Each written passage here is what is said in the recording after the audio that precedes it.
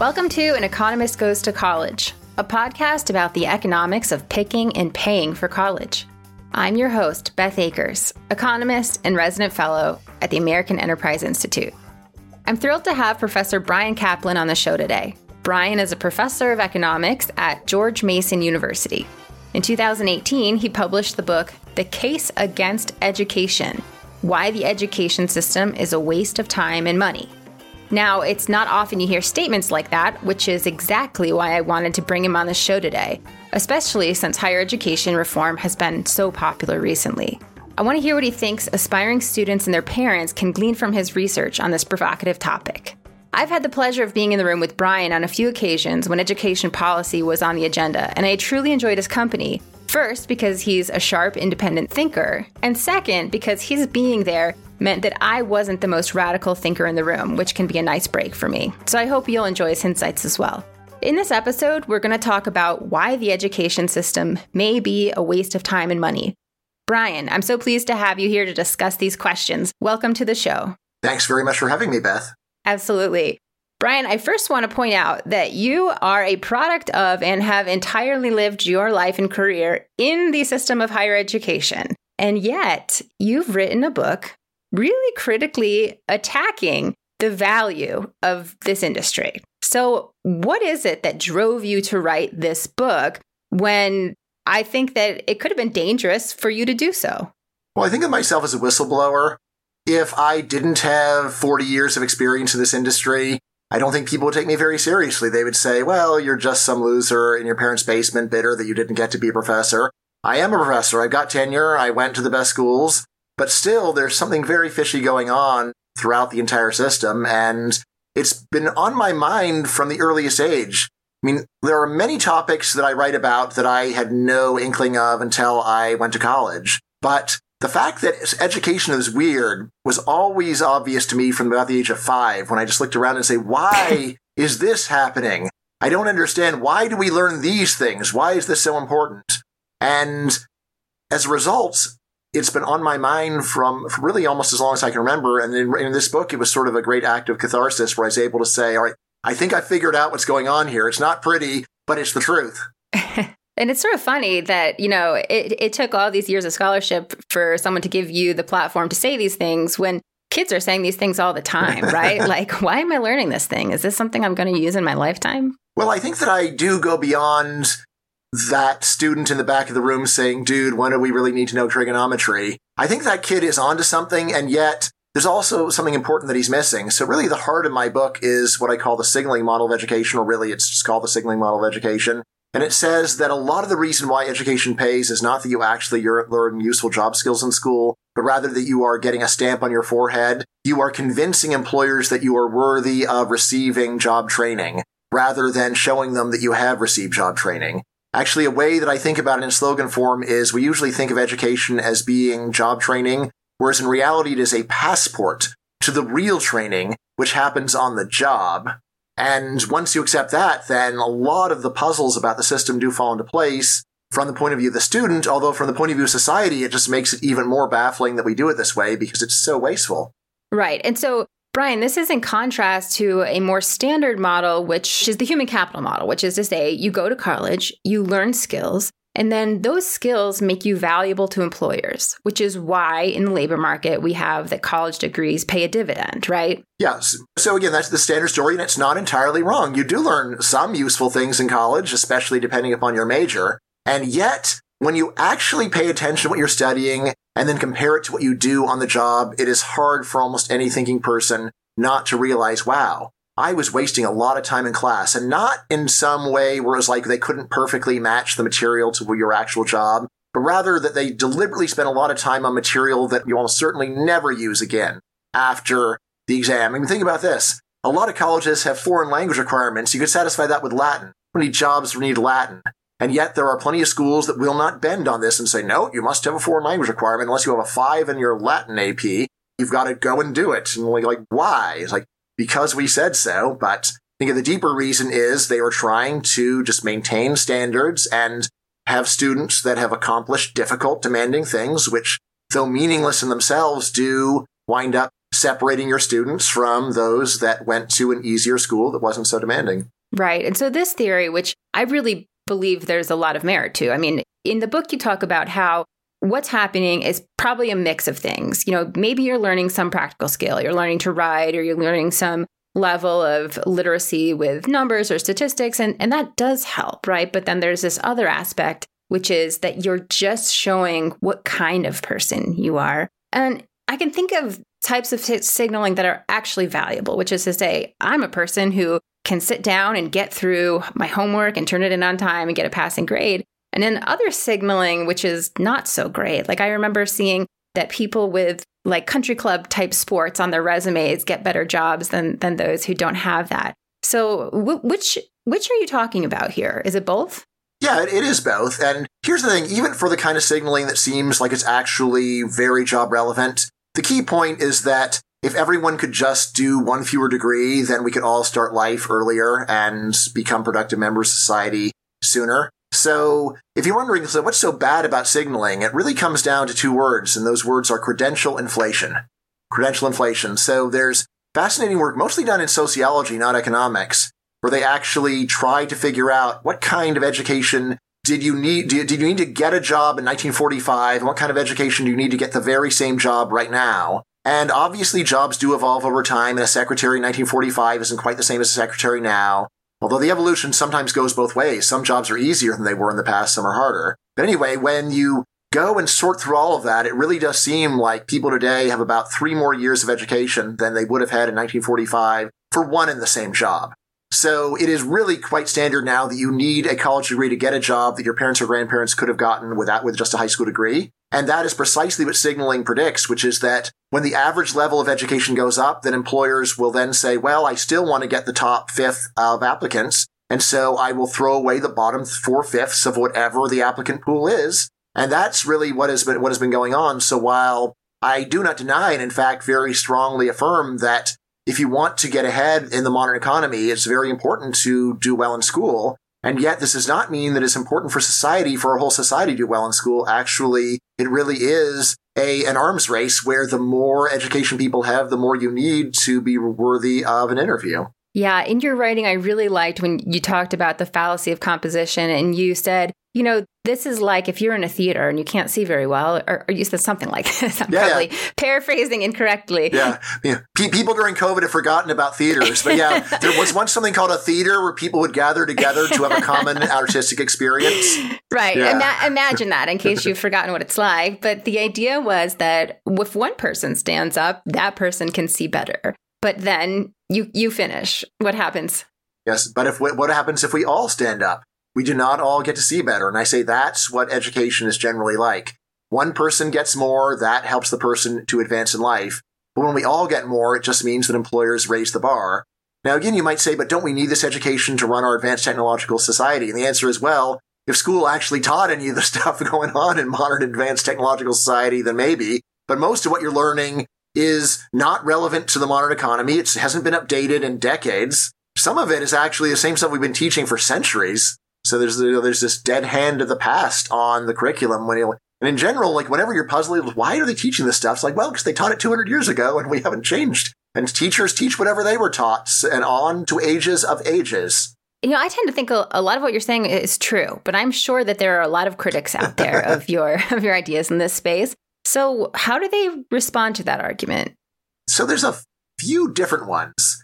Probably the single most common one just comes from humanities professors who say, fine, you're totally right about the job market, but you're just a knuckle-dragging Neanderthal economist who doesn't appreciate that anything goes on in school other than job training. And this is where I do have to say, look, I can understand criticizing a book you haven't read. We all do that. But criticizing a book where you haven't read the table of contents seems a little unfair. Because I do actually have an entire chapter on the non-economic benefits of education, or precisely the kinds of soul-affirming, life-uplifting changes that people are so excited about. And the main thing I say is, first of all, I totally agree with you. These are wonderful things to do. Something that means a lot to me personally. Look, I'm a professor. So of course I love ideas and exploring the possibilities of the infinity, of the infinite and so on. But then secondly, just because someone says they're trying to go and uplift their students and introduce them to the wonderful world of ideas doesn't mean that they're succeeding. And that's what I do in that chapter is I say, let's look at the actual evidence. Do we really inspire love of Shakespeare or not? And that's something social scientists can answer. And the honest answer is we have an almost complete failure. Almost no one likes high culture. And to me, this is disappointing, but at the same time, it shows this is a lame rationalization for education as we know it because it doesn't accomplish what it claims to accomplish. And that's what's crucial to keep in mind. So you can't just judge people based on their intentions. So anyway, this humanistic critique is probably the most common one. There's another one that just comes from specialists in the economics of education and labor economics. And this is where they basically just say, look, Brian has an extreme dissonant point of view here. This is not the consensus. And again, I will say I was upfront. I said, look, this is not the consensus. I am telling you something that most education labor economists do not believe. And say, look, this is something where I agree that if you see there's a large consensus of experts that thinks one thing and then one lone guy says something else, then if you knew nothing else, then go with the consensus. But this is one where I say, in this case, the consensus is just wrong and we've got to spend, and that's why I spent a book writing it, to say, look, they're very smart people, but they are so desperate to go and deny the obvious and they produce some impressive intellectual work backing them up. And yet, when you really look at it closely, it says, wow, it's amazing that people as smart as you aren't able to come up with anything better than this in defense of what pretty clearly you wanted to believe from the beginning. I mean, I could go into a lot of the more technical parts if you're curious, but just to get an idea about this.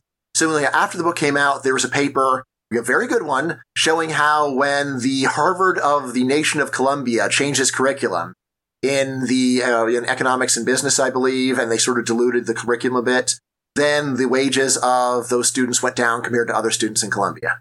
And then some people said, see, here's the paper that shows Brian's totally wrong.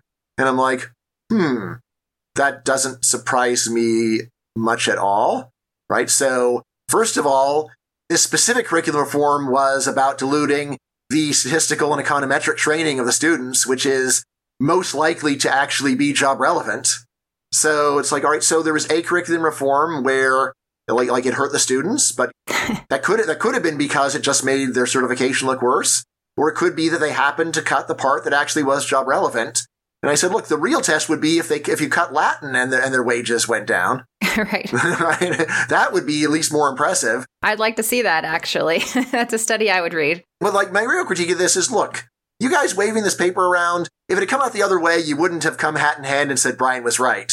This is a total heads you win, tails you break even situation, and that's what's really going on here.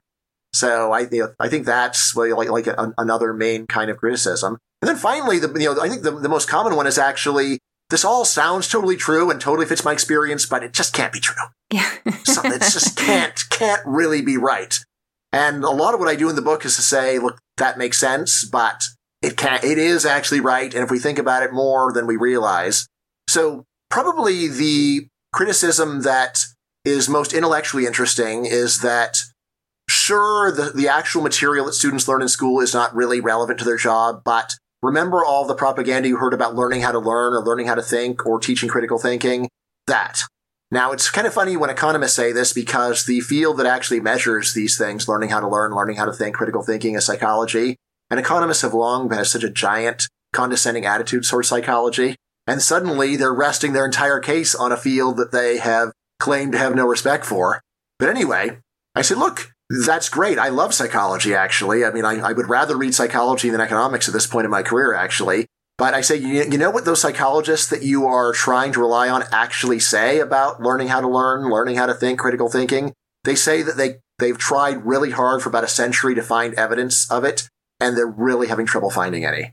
That's what they're finding, is that you're wrong, not that you're right. But anyway, at least before you start going and appealing to evidence in another field, read the other field, people. Come on. Yeah, I think that's fair. So I want to pivot here just a little bit. So we've kind of covered your argument here. And now I want to say, look, if I'm a 17-year-old thinking about college soon, or an adult thinking about going back to college, this is all very, very discouraging. I don't like this story at all. I'm about to spend a lot of money, maybe more money than I'll ever spend on anything else in order to get a degree. And you're telling me it's a big pile of garbage. And yet, you're telling me I still have to go. So, well, it's a useful pile of garbage. You realize there are places that burn garbage for energy, so don't think of it as merely useless material. It's something unpleasant that you can use to do something really good with. So there are two different perspectives on this. So there's the glass half full and there's the glass half empty perspective, as usual. So yes, you could take the glass half empty perspective and say, oh God, I'm going to have to go and spend years studying something that isn't really relevant just to get my foot in the door to do the job I actually want to do. And I'm like, yeah, well, sorry. But another way you can think of it is when you take a look at the curriculum and see it doesn't seem very useful, don't then conclude that there's no point in going. There is a point in going, and that's to get the stamp on your forehead. Secondly, this also means that when you are trying to decide what to study, you might actually be able to spend those 4 years studying something you're really curious about and not worry so much about the job market, because actually people who study in practical subjects still totally get good jobs. It varies a lot by subject, but let me just give you my favorite pitch for my own field of economics. So whenever I'm talking to undergraduates at some point during the semester, I tell them, guess what? You've come to the right place, because economics is the highest paid of all the easy majors.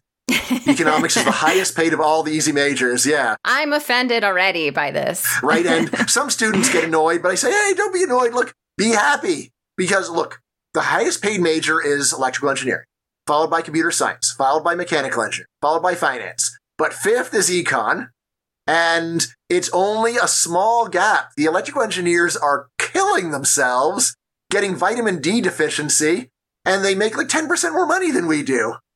So be happy. I can confirm. I have a brother who is an electrical engineer, and I'm an economist. So therefore, case is proven. Yeah, I mean, electrical engineers don't really get to go to college. They actually go and toil for 4 years, and they don't get the real college experience. Economists, on the other hand, totally do. So, and there's a lot of majors where like the earnings are a lot less than econ, but they're still quite tolerable. So you can do political science or history, and they don't earn much less than business. So there are some very low earning majors. So actually the education major is usually at the bottom, or sometimes fine arts. So there are a couple that are quite poor. Yeah. Some are even a negative signal, it seems. Yeah, so, I mean, in my book, I compare like the lowest earning college majors to not going to college at all. There's always a increase in average earnings. Although it's true that for the lowest paid majors, it's not clear that it was a good idea to go, all things considered, because you did have to spend all this money and everything. But anyway, it means that you can actually go to college and study what you're curious about. And I also just tell people, look, here's the thing about college. You can get as much out of it as you want. Most students are basically trying to do the bare minimum in order to go and get the job they want. And I understand, but if you're someone that is more intellectually curious, someone that actually wants your money's worth, someone that says these are the 4 years of my life, what is my last chance for deep learning, you can totally do it. And in fact, most of the faculty will be so gratified by your initiative and curiosity that you'll immediately get special treatment. And by the way, strangely, this also means that you'll probably get a better job, because people who have glowing letters from faculty tend to do better. And there are a few better ways of impressing faculty than showing up in their office as a freshman and saying, I'm actually curious about your subject, and convincing them. Right? It's one thing to show up right around time that you're applying for jobs in senior year and say, oh yeah, I'm really interested in whatever it is that you teach. That professors will see through and say, yeah. But show them freshman year, they will be convinced, which of course means that people follow this advice. They might start doing it in freshman year, and then the signal loses its value. But I don't know. I don't think we're going to shift enough people today with this conversation, Brian. Yeah, most kids are not strategic enough to do any of this. So if you are, or maybe you'll try it and you'll find out, wow, actually, I like talking to a person who knows a lot.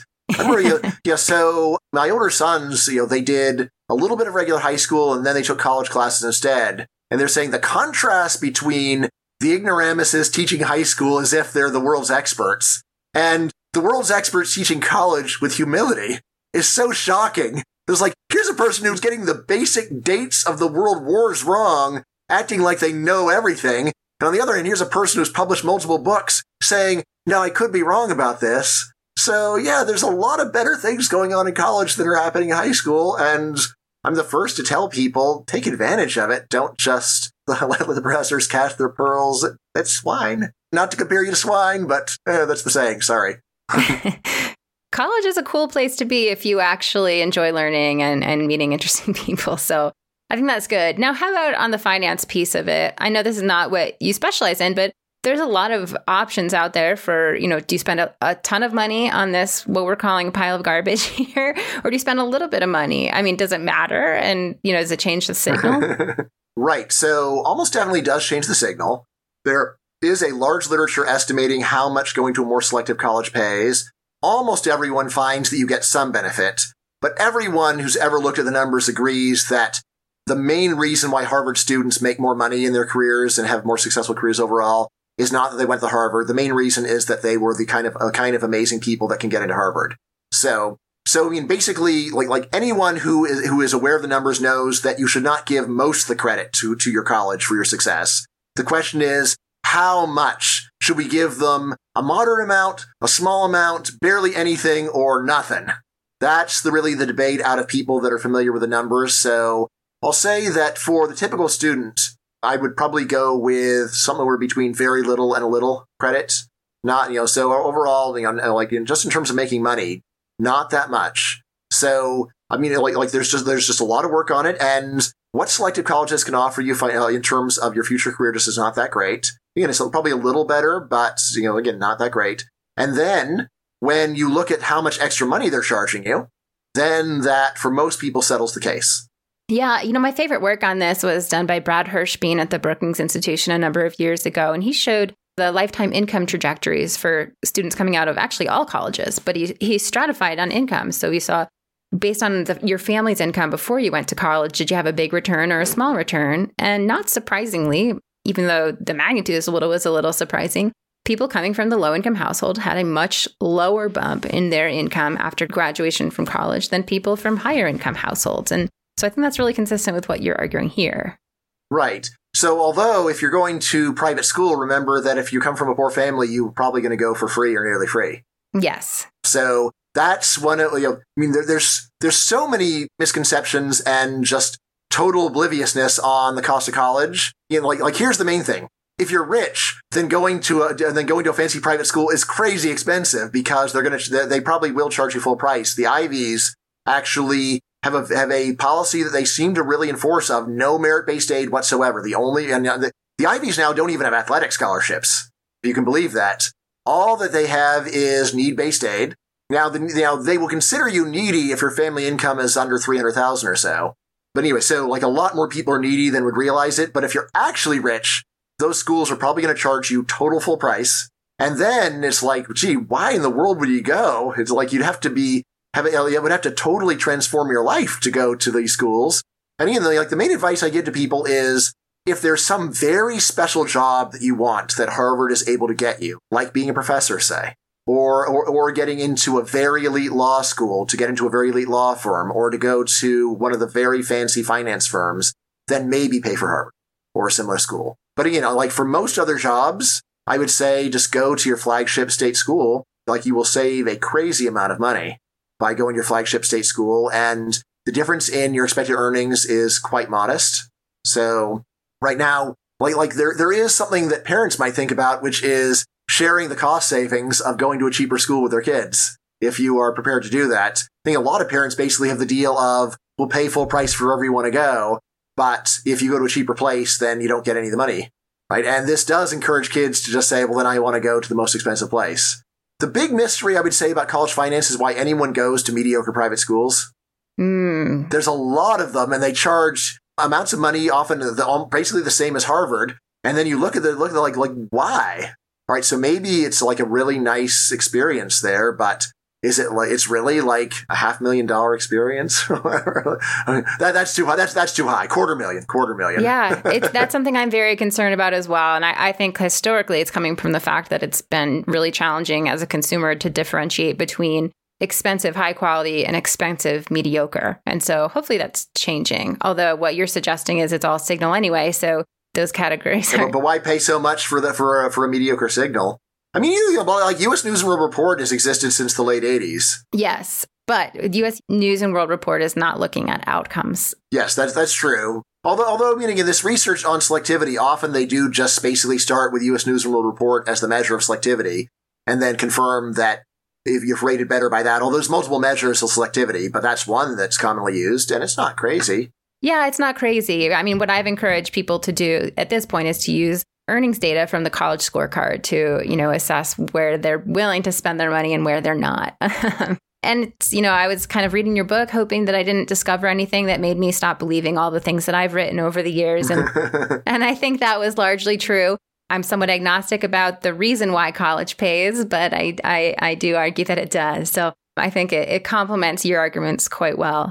Brian, I think that's it for today. Thank you so much for joining us. It was really a pleasure to talk to you, and I think our listeners will enjoy the conversation. Sure thing. Oh, let me just give you one last piece of practical advice that is not obvious to most people. Yes, please. So people spend way too much time worrying about how selective their college is and way too little worrying about their major. Very standard result is that in terms of your career, you're better off getting a degree in electrical engineering or computer science from George Mason than getting a fine arts degree from Harvard. Yes. Right? And yet a lot of people figure out their major once they arrive. Like, no, figure out your major earlier if you can and get ready for it, because that is a much more portentous decision in your life. So you encourage your kid to think about that more than the standard thing. Yeah, I'm so glad you said that, Brian, because I think we don't talk about it enough. One of our previous guests raised that point as well, and it's so critically important. So thank you. Yeah, sure thing. Okay, take care. All right, great. Thanks a lot. If you enjoyed the conversation and you want to learn more, please subscribe to the show and also check out my new book. It's called Making College Pay and is available right now on Amazon. Have any comments, questions, or topic suggestions for me? It would be great to hear from you. You could send me a note from my website, bethakers.com, and find me on Twitter at Dr. Beth Akers. Thanks for listening and talk to you soon.